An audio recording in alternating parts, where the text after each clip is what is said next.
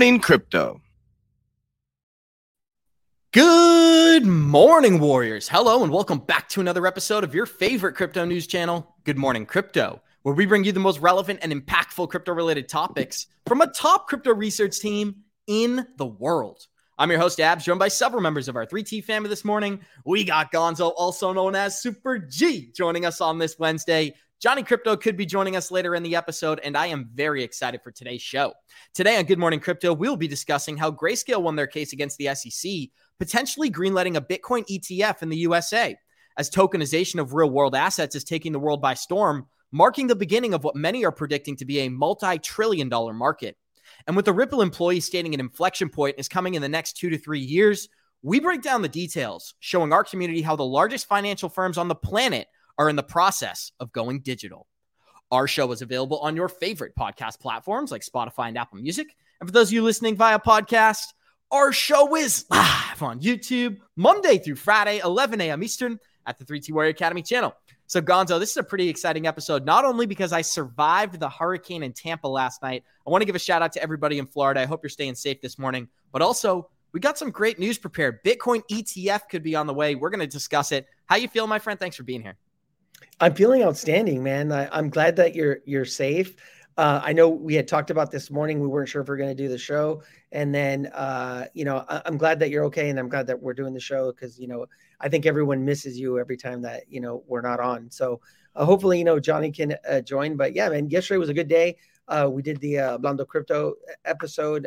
So that keeps getting better, a little bit easier to do as we work out our technical stuff. But yeah, man, it's just going to be me and you, I think, for the most part. But it's going to be a great show. Well, we're bringing the energy today, Gonzo, and we already got 150 live listeners joining us. Show us some love. Smash that like button, and we're going to get this thing started the same way we always do by checking out our Good Morning Crypto Twitter account. That is at 3TGM Crypto on Twitter. Go smash that follow button. I'm giving updates throughout the day.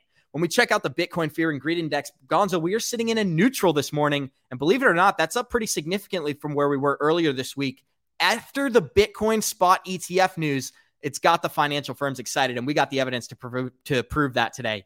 The market is sitting at 1.08 trillion in total market cap. Bitcoin is 48% dominance. Ethereum is about 19%. We've got Bitcoin sitting at 27,200, Ethereum 1,700, XRP is 52 cents, and Cardano sitting at 26 cents this morning. And guys, this is the major news out of America this morning as GRAYSCALE's victory against the SEC clears a path for Bitcoin spot ETF approval. And we're going to start with our man, Joseph Lubin, explaining how Gary Gensler, actually, you know what? We're going to switch it up and go to Paul Grewal this morning. And he's going to explain the significance of this GRAYSCALE win. When you see the ruling that was made today, what does it mean to you? Well, it's great to be on with you all. And what it means for Coinbase and really for all of us in the industry is that courts once again are stepping in to provide regulatory clarity where the SEC has refused to do it. This was a unanimous opinion. You had a very strong analysis written up by Judge Rao, joined by Judge Edwards and Chief Judge Srinivasan. It just shows again that the SEC, when it acts contrary to law, without regard for developing common rules and standards, is going to find itself held accountable in courts of law. So Gonzo, a little positive aspect about this whole thing is that if the SEC isn't going to provide us regulation, the courts will provide us regulation. And one of the positive aspects about this is that the courts have become much more crypto friendly than Gary Gensler and many of the representatives at the SEC. And believe it or not, SEC officials are actually fighting in-house right now because of this SEC lawsuit against NFTs, stating that many of their officials that are currently sitting in the agency disagree with the choice to attack NFTs. So it's interesting. We've got Bitcoin ETFs being approved. We've got GRAYSCALE, potentially being approved. We got GRAYSCALE winning their case, but also we've got SEC employees disagreeing with each other in-house. I'd like to hear what you think the significance of this news is, Gonzo. Yeah, and so I don't think so much that it's that the judges are crypto friendly. I think that it's that they're just following an allegiance to the law. Like Judge Torres had made that announcement, or she had made that statement that the SEC was not following the allegiance to the law. And so I think that's what you're seeing. Now, like when you look at the experts and what they said about this case when it first was going, a lot of people didn't think that GRAYSCALE was going to win, because I don't remember the exact verbiage, but literally the SEC could have came up with like any excuse, and it was going to be hard to counter their excuse, right? But I mean, it was so like egregious though. The judge was so confused by what the SEC was doing that they lost the case. Now, this doesn't automatically mean that you're going to get a spot Bitcoin ETF.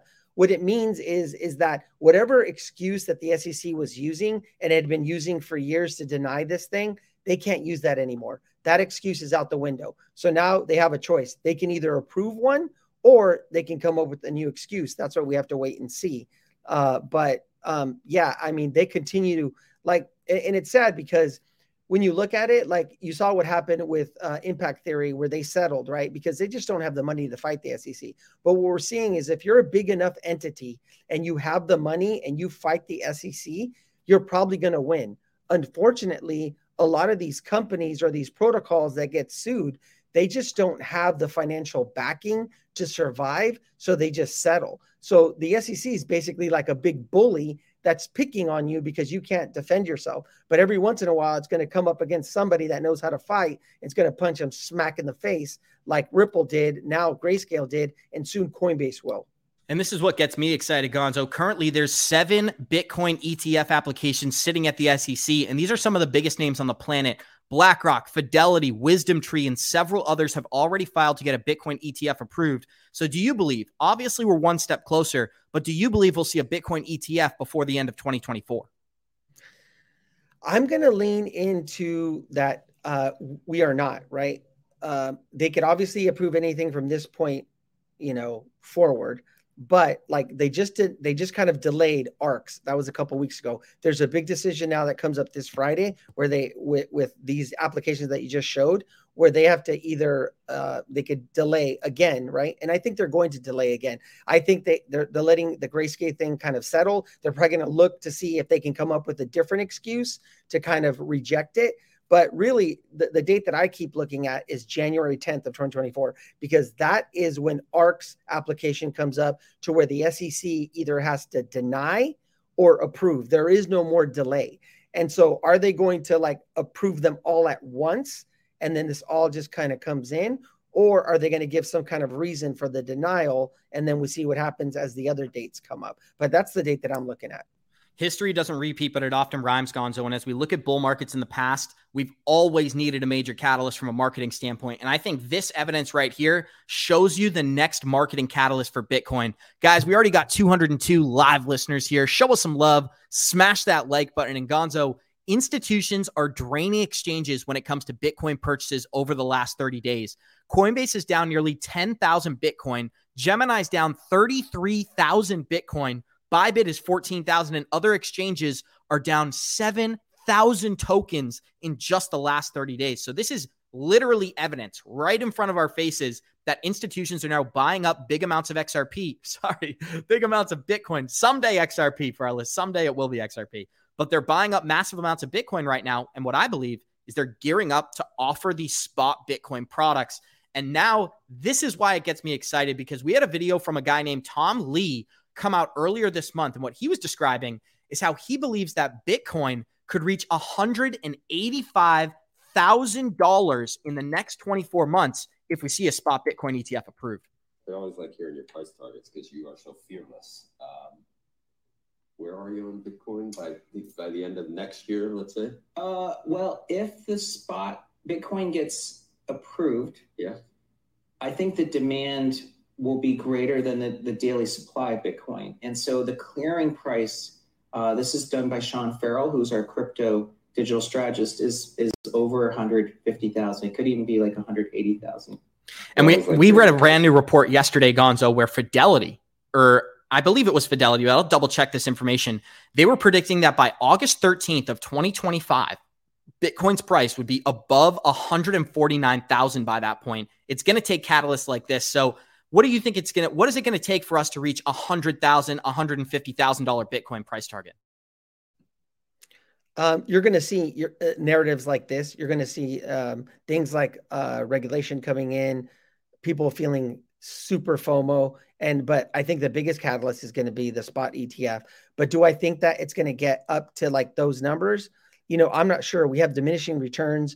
There's a formula that some of the TA guys do that it's kind of like the law of 5.3. And when you look at that, and you can kind of do a mathematical formula to call the tops of Bitcoin, and you can go back and it's like where they multiply, and it's like 5.3. So I don't exact the formula, but anyways, they've called the tops. And so by taking that in consideration, the next top should be around 93,000. Now this is how they catch people and they trap people at the top, right? Like all this talk about 185,000. Just remember where we were in the last bull market, right? When we weren't even at like the all-time high. And what were people saying? That we were going to hit 150,000, right? And there were all these different catalysts that were happening during that time. And we topped out and we rolled over. So I think we're going to see something very similar, that as we approach, let's say 100,000, you're going to hear people saying 200, 500,000. They're going to catch people at the top. And eventually this thing's going to roll over like it always does, because some version of the 4-year cycles is still live and well, right? I don't think that we're emulating 2019, but I think we're kind of emulating what happened in 2015, where we kind of went up and down, but it was up and to the right. Where in 2019 we had the COVID, we had kind of like that spring and Wyckoff. I don't think we're going to break the 15.8. That I think the low is set. I think we could come down some more, but I don't think we're going to break that level. Those people that are saying that 12,000 is in the cards, I just don't believe that. I think we're kind of doing something different. And as you can see, we got the catalyst of a lifetime on the horizon, as every time we get a Bitcoin halving, we experience massive price action. And as you can see in 2012, 2016, and 2020, the Bitcoin halving was a catalyst for price action on this particular project. And for now, guys, Bitcoin controls the crypto market. If any of our altcoins are going to run, we're going to need new buyers in Bitcoin. And luckily, like I just showed you, the institutions are buying right now. So before we move on, Gonzo, do you think we're going to see some sort of a supply shock that could lead to these drastically higher Bitcoin price targets? As you can tell, just in the last 30 days, Coinbase is down 10,000, Gemini's down 33,000, Bybit's down 14,000 Bitcoin. If it's not this, what could cause that supply shock? No, I think what it'll be is I think it's a narrative. I mean, the technicals are there, but it's not like they're going to run out of Bitcoin. That's the way that the narrative will seem, though, right? Like that all this Bitcoin is flying out of the exchanges. Hurry up and buy. They're running out. Then you have your people that don't sell, that like just hold on to it, right? And so that's always like that's what the kind of the technicals show, that a lot of the long-term holders are buying up right now, and those guys never sell. But I think those are all narratives that's going to fuel the next bull run. And you're going to hear all these numbers that come out, and they're going to blame, or they're going to say that, okay, it's institutional buyers coming in, and they're going to make it seem like all the Bitcoin's being bought up and you need to buy now. And then that's, like I said, that's how they catch people at the top. And look at this, Gonzo. If we're not going to adopt this technology in the US, it's just going to end up overseas, as the leading Hong Kong-based trading protocol has finally listed XRP after the lawsuit. And this is really interesting because I think it goes to show how much of an impact the SEC lawsuit really had on global adoption of XRP, not just residing in the United States. So Hong Kong-based decentralized finance protocol Linear Finance has announced the listing of XRP on its trading platform. The move occurred over 1 month after XRP secured a victory in the SEC lawsuit. And I like that language that's being used there. The liquid version of XRP, which is this symbol plus XRP, is now available for liquid trading on the exchange. And Linear Finance described the announcement as a surprise move to kick off the week. Now, what really caught my attention was this sentence right here, Gonzo. And I want to remind our listeners, we got 265 live listeners joining us. Show us some love, smash that like button. And this is a sentence that everybody should be aware of. As in Q3 of 2023, Hong Kong-based Fubon Bank has revealed plans to launch a real estate pilot for tokenized real estate program on Ripple's CBDC platform. We've got huge catalysts not only coming for Bitcoin, coming to the XRPL. And it's articles like this that lead to price action. Ripple's CBDC platform is becoming important in Singapore, the UAE. Now we've got development out of Hong Kong, Gonzo. So let me ask you, once we see this development inside of China, are we going to see pressure happening in the US to now adopt these technologies? I would hope so, because that means that they're going to continue to fall behind. We're already behind when it comes to regulation. And so the only chance that I think that we have is to catch up through adoption. And so, we were all waiting for the end of the lawsuit, and we finally got that. And so, but I'm sure, like, Johnny talks about NDAs all the time. I'm sure, like, they don't roll this thing out like overnight. So I'm sure whoever's going to implement the technology, like the BFAs of the world, they're already doing that. They just haven't said anything about it because it takes time. You see, like, everything that's happened with Merlin and how much time it's taken us to roll it out, because it's all tech, right? It has to be tested. It has to break. You have to fix it. You have bugs. You have all this different stuff. So I'm pretty sure that behind the scenes, they just haven't disclosed it yet. They're building rails and they're using this stuff. And then all of a sudden, it'll just seem like it's overnight. Once they make the announcements, like everything's ready to go, and they just kind of just start using it. But Brad Garlinghouse. I want to ask one thing. I'm going to kick it straight back to you. I think one of the things people are most excited about when it comes to these technologies is the tokenization of real world assets. And what we're seeing right now is that Hong Kong is going to be tokenizing assets on top of the XRPL compatible blockchain. All of these CBDCs, and we got confirmation of this from Ripple, are either built on the XRPL or they can communicate with the XRPL. And that means one thing: XRP is going to be the bridge asset between these tokenized new digital assets. So there's a lot of verbatim there. But what I'm really trying to say is that when we get this massive amount of real world assets coming onto the blockchain, I don't think it's going to happen independently. I don't think that's just going to take place in Asia or in Europe or in Africa. I think it's going to be a global movement. And so is this a catalyst for that global movement, Hong Kong tokenizing real estate using Ripple CBDC's platform? Yeah, I think everybody's going to look at it, and if it's successful, then they're going to implement it, right? Like any other technology. But like, this is what it was built for, like the XRPL. We've talked about this before, in the tokenization of assets.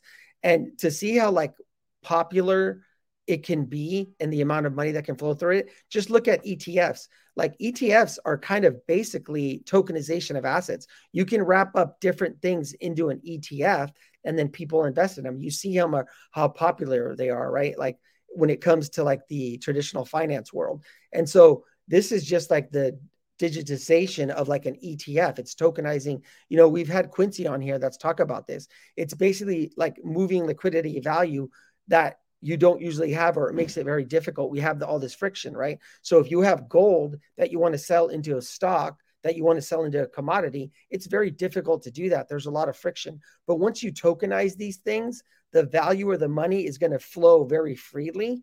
And that's really where the value is. And that's where the price appreciation comes from. And Gonzo, this is something I want to highlight for our listeners. I don't know if I've seen people cover this on other channels, but Blockchain Backer talked to me and Johnny Crypto about this at XRP Las Vegas. So as you can see with this Bitcoin chart, the halving is typically a catalyst, but as you look closely, you'll notice some structural differences between each of these patterns. Now, as you can see with the Bitcoin halving in 2012, it was before the halving that it actually started to turn bullish for the market. As you can see, these are monthly candles. So we're looking at 2 or 3 months before the halving, the market was turning bullish. In 2016, it was something similar, but not exactly the same, as the market just turned bullish at the exact time of the Bitcoin halving.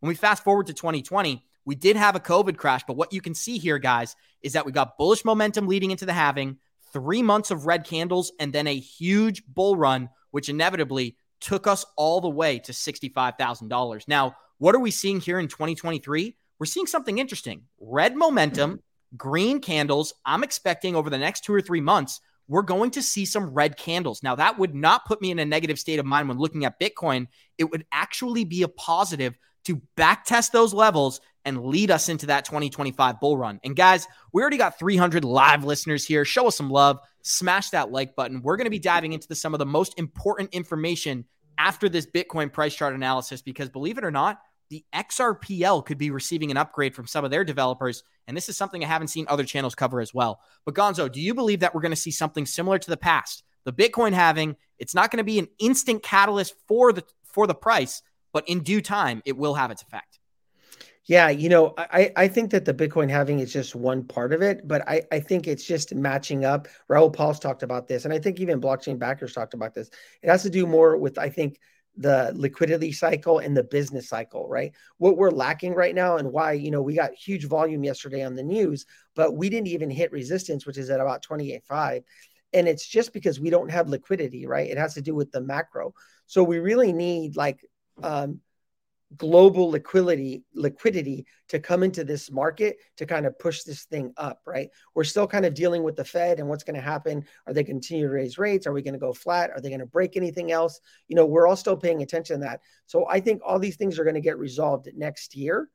But I think it's a combination of things, but like we just don't have the interest. That's why you got like volume, but we didn't hit quite resistance. But next year, I think is going to be a different story as like what's happening with the Fed gets resolved, right? And then we get more retail coming in and you get more of that FOMO. That's where we get the price appreciation. And I think you're right. I think the next few months, September's have been like a notorious month for like being red. I think we've had like 17% corrections. We've had 7 to 9% correction. I want to say, and then a couple of them were like 1 to 3. I think the average overall is like a 7 to 9% correction in September. Now we can do something different, right? But statistically speaking, it looks like we're going to have a red month in September because that's what we've always done.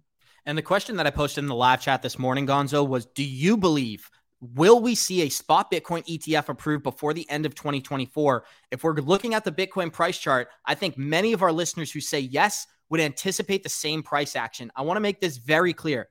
The reason Bitcoin will increase in price is the supply shock that will take place when all of these institutions are buying Bitcoin to offer it to their customers. And I think it's a good time to actually get into the Grayscale news for today, as Grayscale's victory against the SEC clears a path for Bitcoin spot ETFs in the United States. The ruling increases the likelihood that the SEC might approve all Bitcoin ETF applications together at the same time. So you want to talk about a supply shock, that could be the catalyst of a lifetime. Grayscale has secured a second landmark win for the crypto industry against the SEC following Ripple's favorable ruling last month. A federal court ruled on Tuesday that the SEC must review its rejection of Grayscale's attempt to convert GBTC into an exchange-traded fund, aka an ETF. The ruling likely clears a path for a spot Bitcoin ETF and increases the chances that the SEC might approve all the current applications together. ETFs allow market participants to invest in cryptocurrency without having to purchase the underlying digital asset themselves. And believe it or not, a lot of our listeners are younger, I would say under 50.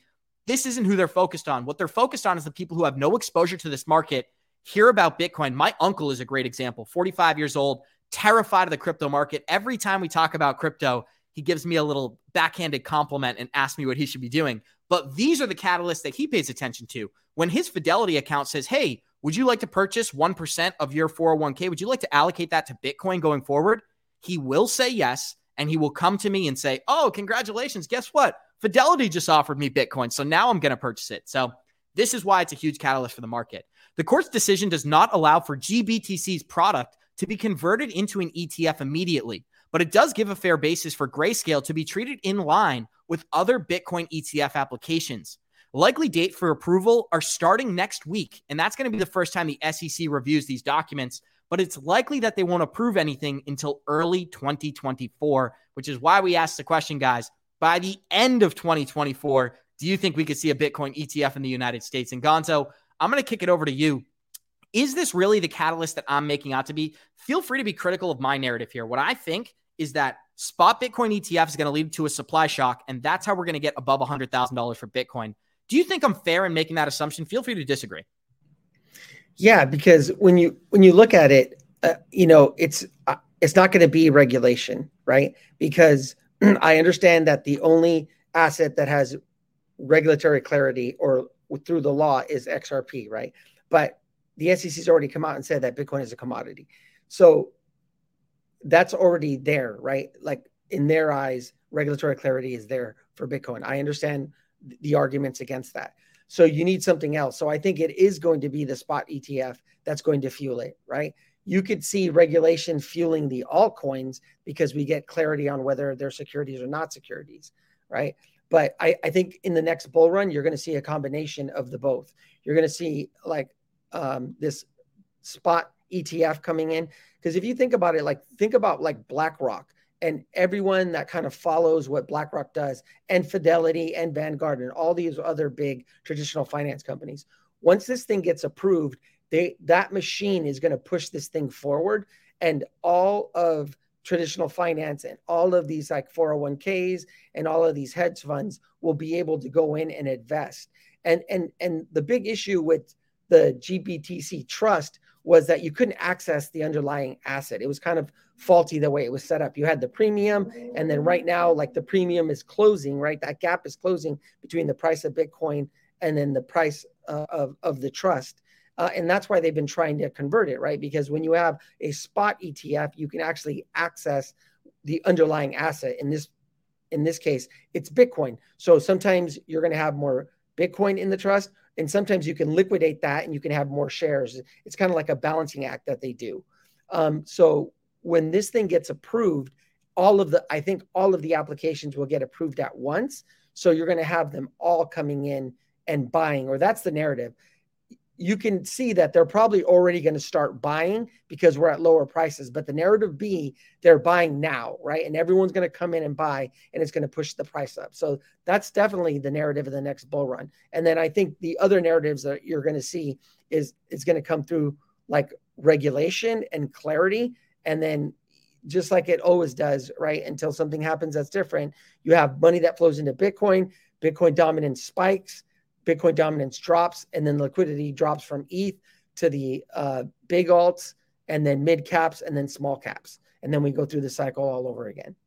Guys, one of our listeners commented, since it's just Abs and Gonzo this morning, is this 2T? I guess for today, this is the 2T Warrior Academy. And I'm just kidding for our listeners out there. And we got 316 live listeners joining us. Show us some love. Smash that like button. And we're talking a lot about Bitcoin, but there is another historic transition in finance happening today. And it starts with the central banks. And what we're going to go down a rabbit hole right now, explaining how November of 2023 could be finally the moment where banks become ISO compliant. Now, this is a great discussion. I want to get the live chat involved. So before we close out the Bitcoin conversation, put a 1 in the live chat if you think Bitcoin will be above 100,000 during the next bull market. That could be by the end of 2026. Put a 2 in the live chat if you think Bitcoin is going to stay below 100,000 all the way until 2026. I'd love to hear from our listeners. So this is the transition of a lifetime that's currently taking place today. And this is just food for thought from the ISO GOAT on Twitter. So these organizations are some of the leading payment providers globally, extending far outside of the United States, such as SEPA, which is at the top of this document.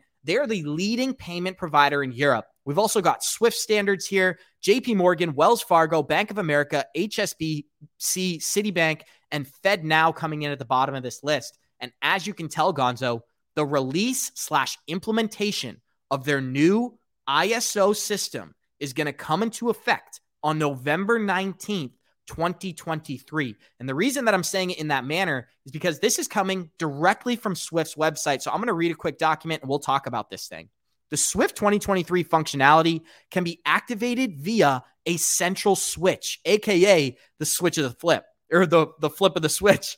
The new functionality can be switched on and off inside of the application, allowing to view and test the functionality before the activation date of November 2023. Many of our listeners are anticipating that November, when we see ISO compliance come into effect, could be a huge catalyst for projects like XRP, Quant Network, XLM. That's not my approach. That's not exactly what I'm saying here. What I am saying is that we're seeing a shift take place, and it starts early. It starts in 2023, but by 2025, that's when this technology comes into full effect. And there's one other thing I'd like to say before I kick it to you, Gonzo. I was reading a Swift document earlier last night, and it was talking about ISO compliance. And what it said is that by March of 2026, banks will have no choice but to have the ISO compliant switch ready to roll at their firm. So even if they decide to stay with the traditional system, they must be ISO compliant by then. Do you think this could be a major catalyst for some of the altcoins, or what are you taking away from these developments? Yeah, so it's a messaging standard, right? And so it makes sense that they all have to be on the same messaging system so they can all communicate, right? We all know that the financial system needs a revamp, but I definitely could see something as far as like a narrative, right? We're going to get a correction in Bitcoin that's going to beat up the altcoins. And then I could definitely see as Bitcoin dominance rises and then it drops, right? And it stabilizes to where we're going to go to at the end of the year. I can see narratives like this helping out with the altcoins, pushing them up, especially when it comes to projects like XDC, XRP, XLM, HBAR. We're going to start to see more news. Like we're hoping, like obviously the ISO is a messaging standard. And so, but we're hoping that there's a direct correlation there between that and then all of the ISO tokens that are compliant, right? That technology is going to start being used. So it remains to be seen. I think they're starting to build stuff. But I could definitely see that as a narrative starting to push. I mean, you see, like, look at XDC. XDC has done extremely well, right? When you look at what it's done over the last couple of months, it's performed very, very well. And it just continues to make higher lows and higher highs. We got 313 people here. I'm going to share a little inside information that me and Quincy had a private conversation one night on the phone. And what he was telling me is that he's privately developing a system right now where institutions can tap into XDC and transfer that liquidity instantly to any bank in the world. And we covered a video yesterday, or an article yesterday, that cited XDC currently is already tokenizing United States treasuries. Right now, that's a $600 million market. Last year, it was a $100 million market. In 12 months alone, we've seen the market do a 6X. And I think we're going to see something very similar in the future, where Citibank was predicting that tokenized assets, this isn't going to be on one blockchain, but overall tokenized assets will reach $8 trillion by the end of the next bull run. They said by 2026, we're going to see $8 trillion in tokenized assets coming to these blockchains. Do you agree, Gonzo? And we'll continue. Yeah, I mean, definitely. I mean, XDC, all you have to see is how it's performed. Like, when you're looking, as far as an investment thesis, not financial advice, but this is what I look for, right? What projects are doing well in a bear market, have come off their bottoms and continue to make its simple trend, right? Higher highs and higher lows. Yeah. And XDC has continued to do that. It's performed very well throughout this bear market. You see other projects that have been a continuous just downtrend, like Algorand. I love Algorand. It's a big part of my holdings. But like, when you look at that chart, it is very, very beat up. Like, it is just one continuous downtrend. And then you look at something like XDC, right, where it has done extremely well. Now, that could be because we're seeing the actual utility of XDC being used, and it's reflecting in the price action.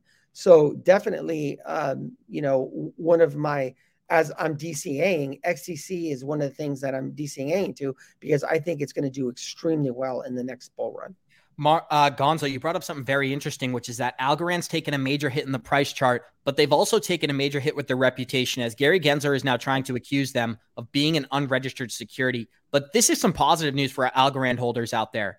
The ISDA, the International Swaps and Derivatives Association, does 1.2 quadrillion in volume per year. There are only 2 blockchain companies currently partnered with that organization. Number 1 is Ripple. Number 2 is Algorand. And there's also a crypto exchange, Crypto.com, partnered with that organization. So we've often said, what's more important, Gary Gensler's opinion or the ISDA? I think many of our listeners would agree it's the ISDA. But this is what I wanted to focus on for just a minute here, Gonzo, is I'm showing our listeners the XDC price chart since inception. And look at this. When you go to inception, when this token was first launched in May of 2021, it was valued at about 6 or 7 cents. We quickly went up all the way to about 19 cents, and we've down traced, bottomed out, and are heading back up with some momentum here. And we got it last month. When we heard that tokenized assets were coming to XDC, it was a major catalyst for the price. So when we see utility come into effect, I think that's when this project's really going to skyrocket. Do you believe we'll see tokenized assets affect this market during the next bull run?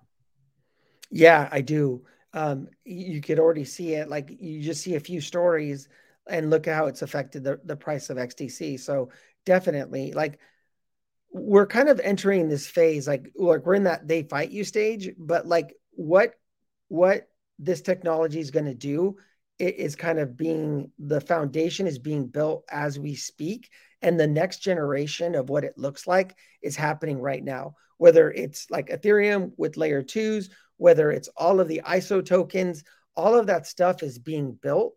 And so as like we get regulatory clarity and we get into the next phase, then all they're going to do is just build, right? The infrastructure is being built right now. And then it's the stuff that is on top of that foundation where we're going to see serious price appreciation. Or when people talk about utility, like actually having a utility bull run, I think we're going to see some of it next bull run, but it's really like 2 bull runs from now. Because unless we get regulation and we get all of that clarity wrapped up, then maybe, but I don't think we will. So I think it's really like we're that early, right? In 2 bull runs, it's where all the regulation will be settled, all the infrastructure will be built, and then it's building on top of it, right? It's the same thing that happened like with Web 2 to Web 3, right? When you look about like what happened with Facebook and all of these other applications that were built on top of Web 2, where you couldn't really interact, right? And then now look what it became. So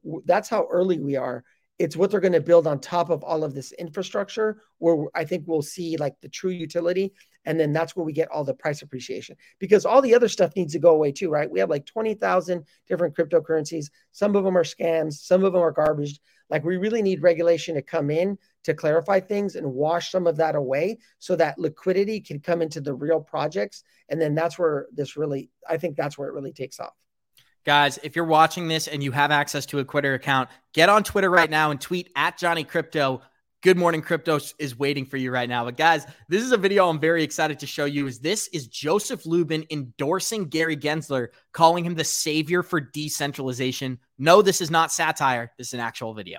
Gary Gensler and the SEC are doing a great job of driving projects in our ecosystem to radically decentralize themselves. I could even call Gary the shining knight of decentralization. If Gary Gensler is the shining knight of decentralization, we are in big trouble, my friends. We need a new knight to represent our community. And Gonzo, I just thought that was worth playing for our listeners. Gary Gensler is obviously not the white knight or the silver knight, whatever he called him, for decentralization. But I do think he's going to be the black swan catalyst. They're going to use him as a figurehead, as somebody who is shutting down crypto innovation in the United States. And what's really interesting is this video. I wanted to check the audio on this for our listeners. This is Larry Fink, BlackRock's CEO, having a conversation similar to what we discussed earlier this week.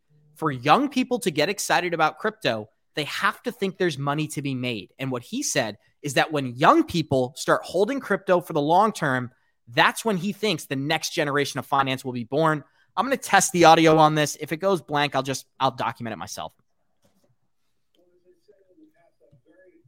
Yeah. It's low. It's very short. So what he says in this clip is, as I've said in the past, I'm very excited about the young people investing for the long term. The issue of retirement may be less of a problem for the next generation. And he's basically enticing people, hold cryptocurrency so you don't have to dip into your 401k. This is something we discussed with Eleanor Tourette on Friday, Gonzo. Larry Fink has changed his opinion publicly on crypto, but privately, I guess he's also changed his stance. So I just threw a lot at you. Give me a second here. I'm going to pull up a very cool video from the BIS. Yeah, it's the whole thing is like a wealth transfer. So you think about like all the money that's going from the baby boomers that are starting to, pass away, and they're moving their wealth to their kids and their grandkids. So he's not wrong, right? But, why did he have a change of stance? It's because he sees that there's money to be made, right? But when he's right, though, we're so early. But when you look at this thing, and when people look at this, like they look at stocks as long-term investments, that's where these guys are going to make a shit ton of money. And hopefully we make a shit ton of money, right? That's why we're here. We're here early, right? There's going to be a day where, like we said, this is the 12th sector, right? People look at us right now and they laugh at us, right? Like people like, what do you do? Crypto, what? Like that's a scam. Or like maybe they know about Bitcoin, but like, people know that I do this show and do all this stuff, and I get laughed at. But when we're talking about, 5-10 years down the road, this is going to be the norm, right? This is what everyone's going to be investing in, because this is the future. This is the future of rails, right? This is a total revamp of the financial system, and we're just early. Here's some more evidence of just how early we are, Gonzo. This is a representative for the BIS, and this is a video that was taken at Davos in 2020. Guys, this is not about Bitcoin. This is about central bank digital currencies. But in this video, they describe something a little bit different. Where do you see the biggest advantage to stablecoins? Well, it's about having a technology that cuts across borders and that can help cut the cost and improve the speed of cross-border payments, which everyone agrees now are too slow and too costly. So I would say the top priority for the global community is not about CBDC. CBDC will come in, so central bank digital currency. It will come in due course in different ways, and we're working on it.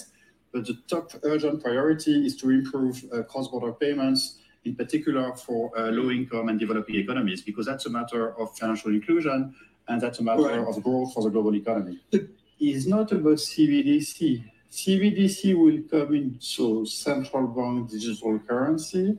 It will come in due course in different ways, and we're working on it. But the top urgent priority is to improve cross-border payments, in particular for low-income and developing economies.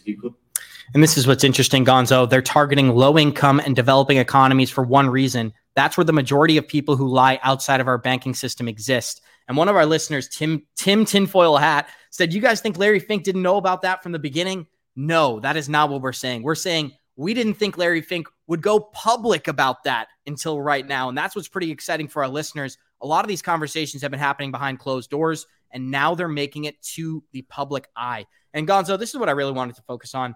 The BIS and Ripple are already partnered in a cross-border payments task force. So I think it's safe to assume they're going to be practicing at least with the XRPL. How do you feel about CBDCs being inevitable, but this being where the real value lies? You know, it sucks because we all know, look, it's technology, right? And so technology is not good or bad. It's what they do with it. And unfortunately, time and time again, we've seen what governments do when they get too much power, right? And so that's why we always say that CBDCs are bad, because it's going to be full control of your money. They're able to turn it on, turn it off, right? It's how they're going to set up as they eradicate the middle class and we're left with either poor or extremely rich, right? That's where UBI comes in, right? They're going to use it through a central bank digital currency. But what he's talking about is like what's going to come first is stable coins, right? Because they need to get you used to using it first. So they come out with the stable coins first, right? And then eventually it'll evolve into a CBDC. And it sucks. We're not proponents of CBDC. That's a big thing with Ripple, right? Like we all love Ripple, the company, but we understand that they're building the rails for CBDCs, right? And it's not that we love CBDCs, it's that we're trying to invest something so that we can create wealth for our families, for our communities, so that we have choices, so that we don't get stuck in that extremely poor, right, area. And then we're stuck taking UBI or CBDCs so that we can build wealth and then we can go where we're treated the best, wherever that is. If that's here in the US, then great. If it's somewhere else, then we have that ability to do that. That's like kind of the whole point. And so that's why, like, it's a conflicting thing, right? We love Ripple, we love XRP, but we understand what they're building and we're just trying to get in on the opportunity. Exactly, Gonzo. And that's the way I look at it. Stuart Alderati was doubling down as well, stating that we could see adoption with XRP and the XRPL take place this year. I'm going to read some recent statements from Stuart Alderati right now. In a recent interview, representatives said that they think many banks will want to use XRP in aid to their cross-border payments. Ripple wants XRP to be the primary cross-border payments tool, and they've been working towards this since the beginning of 2014.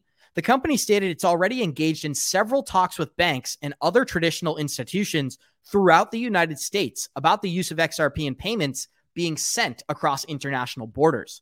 Stuart Alderati said, I think we're hopeful that this decision would give financial institutional customers or potential customers comfort to at least come in and start having a conversation about what problems they're experiencing in their business. Hopefully this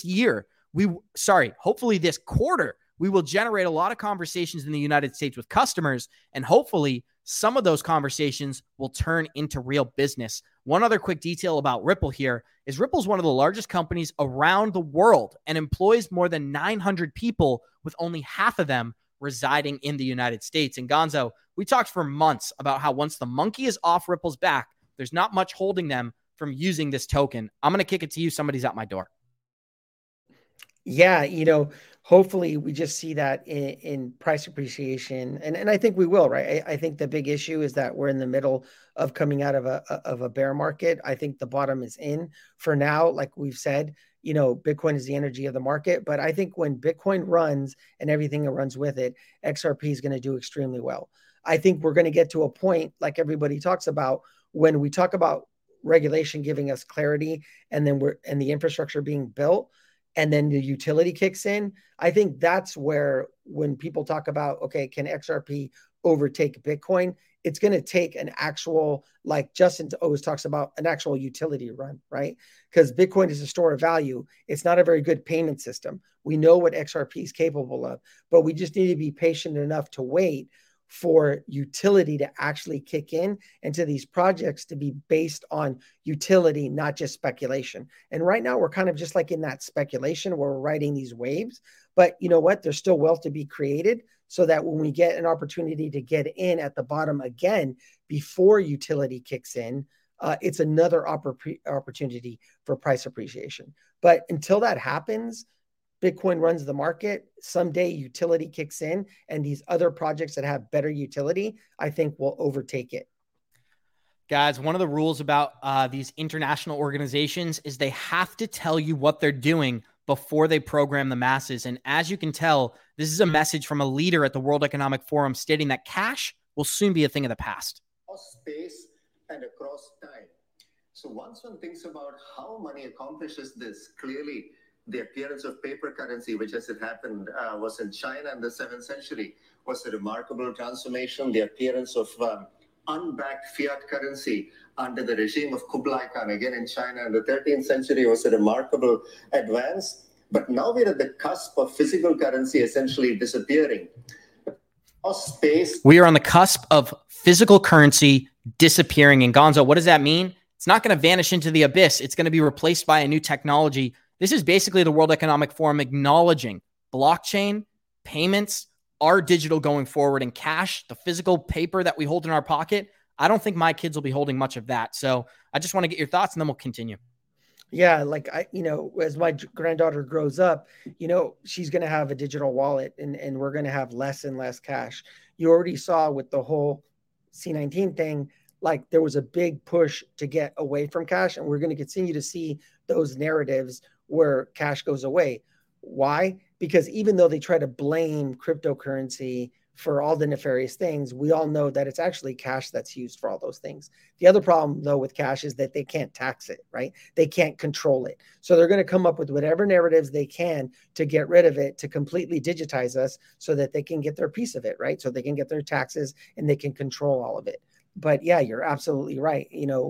My granddaughter will grow up in a world where everything is digitized and where she has a digital wallet. And the biggest organizations on the planet are finally acknowledging that, Gonzo.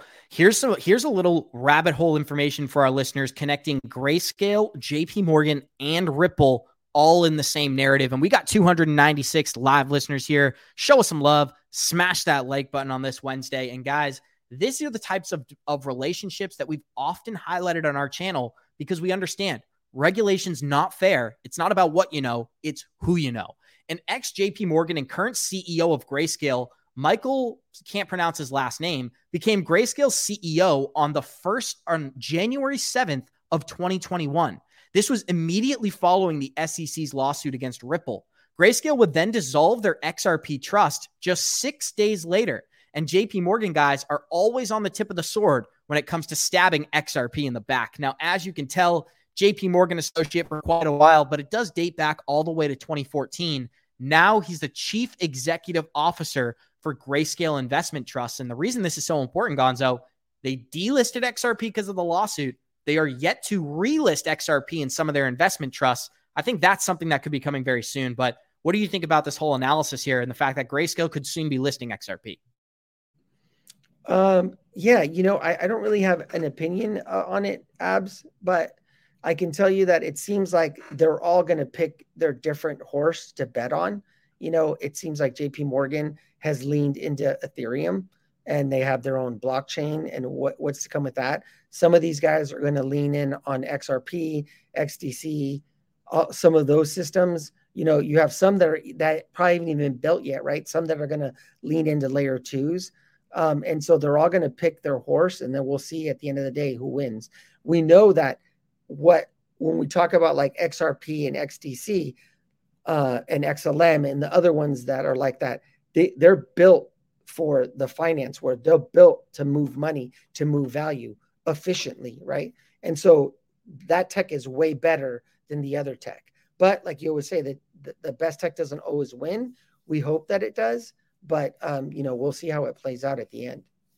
I want to ask our listeners, is this an article you're interested in going over, guys? I got a couple of things prepared, but I'm going to ask the live chat right now. If you'd like me to go over this Ben Armstrong allegation and the whole debacle going on at BitBoy Network, throw a 1 in the live chat. If you're not interested, throw a 2 in the live chat, and we'll save this for another show because I really will only go over this if our listeners are very interested in that information. And guys, we already got 306 live listeners here. Show us some love. Smash that like button. And really quick, we're going to show you the second half of this video from Paul Grewal explaining how the catalyst is right around the corner. Nobody here has a crystal ball, but within your own dealings with the SEC, do you expect that they would just take this, or do you expect them to put up more of a fight when it comes to either this rulings or rulings like it? I mean, there are a lot of outstanding lawsuits when it comes to how it's dealing with the crypto industry. Well, there's certainly been no shortage of resolve on the SEC's part, and it's true that in this case, you could see a request for further rehearing en banc, or even a petition for cert review by the Supreme Court.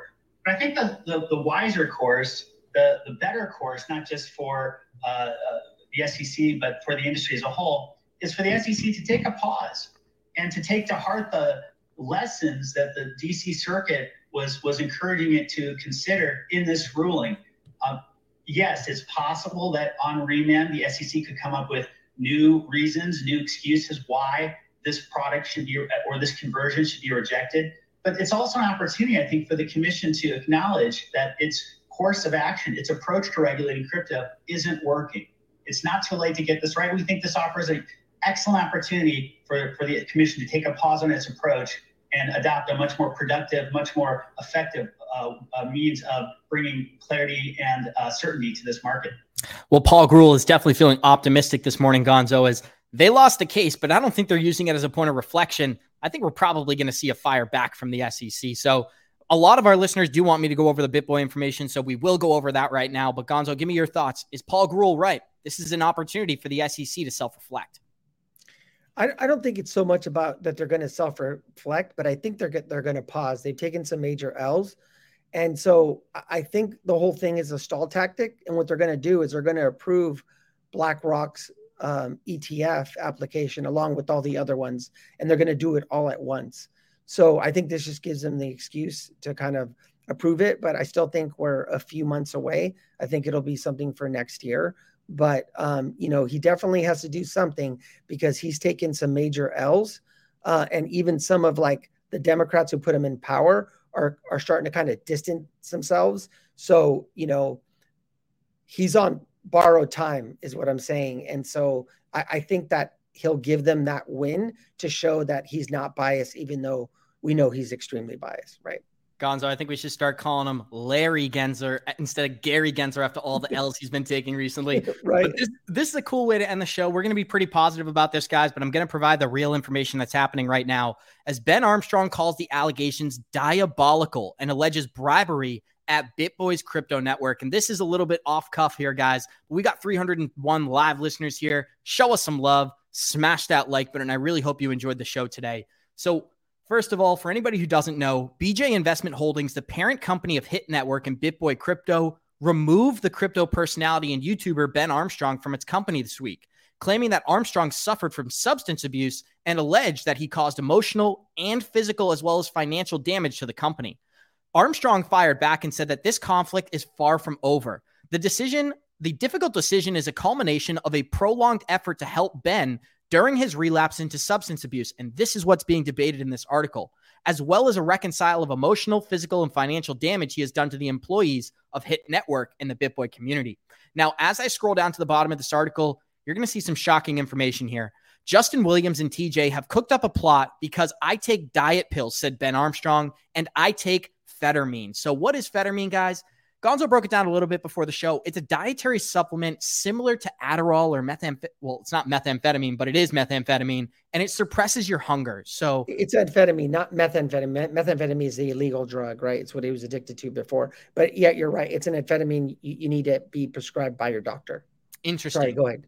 And so what's interesting about this is they're spinning that dietary supplement as an excuse for drug abuse. So here are some of the real, I guess, important details. Ben Armstrong said they're using this to get me out of my own company, explaining that his name was previously removed from Hit Network's offices, as well as the branding associated in the past. Armstrong doubled all of his alleged behavior as diabolical and insane, but a high-level network Hit employee familiar with the matter told Decrypt that the company is not alleging hard drug abuse, but instead that Armstrong is consuming a cocktail of substances that the employee claimed is impairing Armstrong's judgment. In a Discord call, Armstrong said that he never enacted physical violence on his coworkers, but did once threaten Sheed, which is TJ, I believe, on the show. He said, "I threatened to beat the crap out of TJ when I found out that he was trying to take everything from me," Armstrong said. "He's trying to strip every single thing from me." The Hit Network employee confirmed that TJ was threatened, but it added that many people were also threatened and alleged that physical confrontations did occur. The conflict at Hit Network has been reportedly ongoing for many months, and in a Tuesday call, Armstrong also alleged that bribery occurred at the network. "They're literally bribing employees," said Ben Armstrong. "One of the employees came to me the other day and said, 'Hey, you know, TJ talked to me, and TJ told me everything that's going on. He said you were doing, I don't know if I should say this word, but a white substance that goes in your nose.' And then he gave him 3.5 Ethereum.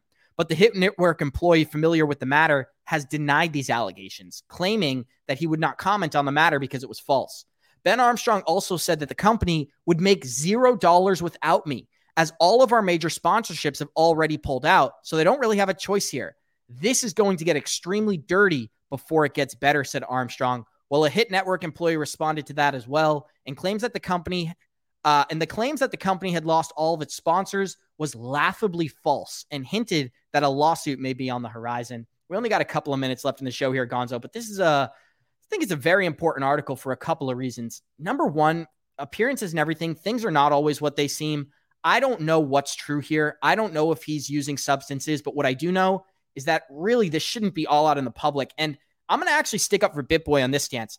If he has a substance abuse issue, which is what Hit Network is alleging, the last thing they should do is go to these public networks and put out a public statement like they did yesterday saying, "We're hopeful he can get help with his physical and mental abuse of the people in this association." If somebody's struggling with drug abuse, provide them with help, tell them they need to take a step back and move forward. Don't put out these public documents saying they're using cocaine like it does in this article. I found that to be very disappointing. One of the things that Mexi, who's a friend of the show, she said Ben has come forward and he has talked about his sponsors. They're not working with Hit Network. So that's pretty interesting. That is some inside information there. And Mexi also commenting live on the show. She said, Ben is only taking ketamine and testosterone. He has not relapsed. So that's very positive news. Thank you for sharing that, Mexi. Breaking information. Ben Armstrong has not relapsed. So that's some great positive news for our listeners. Gonzo, we got a couple of minutes here. I'm going to give you the floor. I'll respond. Let's just have it back and forth. Yeah. It's just, it's really sad just because, Ben, whether you love him or hate him, he's done a lot for the space. He's done a lot for content creators and creating shows and an avenue for able to come on. I don't know him personally. He's been on the show. It's sad. And for the people that are in the academy that know the Warrior ecosystem, it would be like when you talk about TJ turning on BitBoy, it would be like Jeremy turning on JV. Like that's like, Jeremy and JV, right?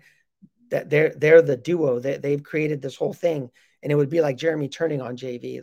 That's what like you're witnessing. And it's really sad. It's really like, there's a lot of chaotic energy.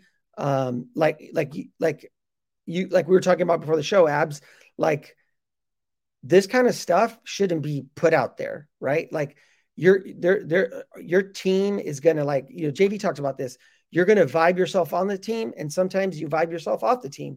And we wish when somebody vibes off the team, we wish them well and we support them in whatever their new endeavors are. And we leave it at that. Like, and not that anyone's ever been like kicked off our team. I'm just saying, like, if we did have a situation like that, we definitely wouldn't be putting out people's dirty laundry and just, I guess we just have a different frequency. You could see that there was like an energy shift there, right? Like ever since like the SBF thing and some of the crazy things that were going on, there just felt like there was a frequency shift and it's just kind of grown from there. And it's sad and it's just crazy.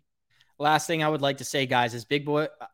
I mean, BitBoy did take on a couple of big enemies while he was working for Hit Network. I remember he went to SBS Home, called out Gary Gensler on a daily basis. And what Mexi is saying here, and this is all he say, she say, it's all just fun conversation. But Ben has stood up against corruption, and this is the ultimate corruption and betrayal. You drew the comparison between Jeremy and Coach JV.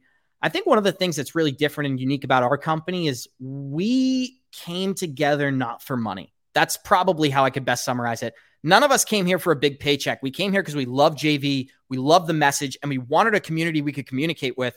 None of that has to do with dollars and cents, and I think that's what went down here. But guys, I got to end this show abruptly so we can keep it below an hour. Thank you so much for joining us today. And like we always say, Warriors, rise. Get your shit together, baby. Thank you for joining us. And we love you, Ben. Sending love and high vibrations. Yeah. See you guys.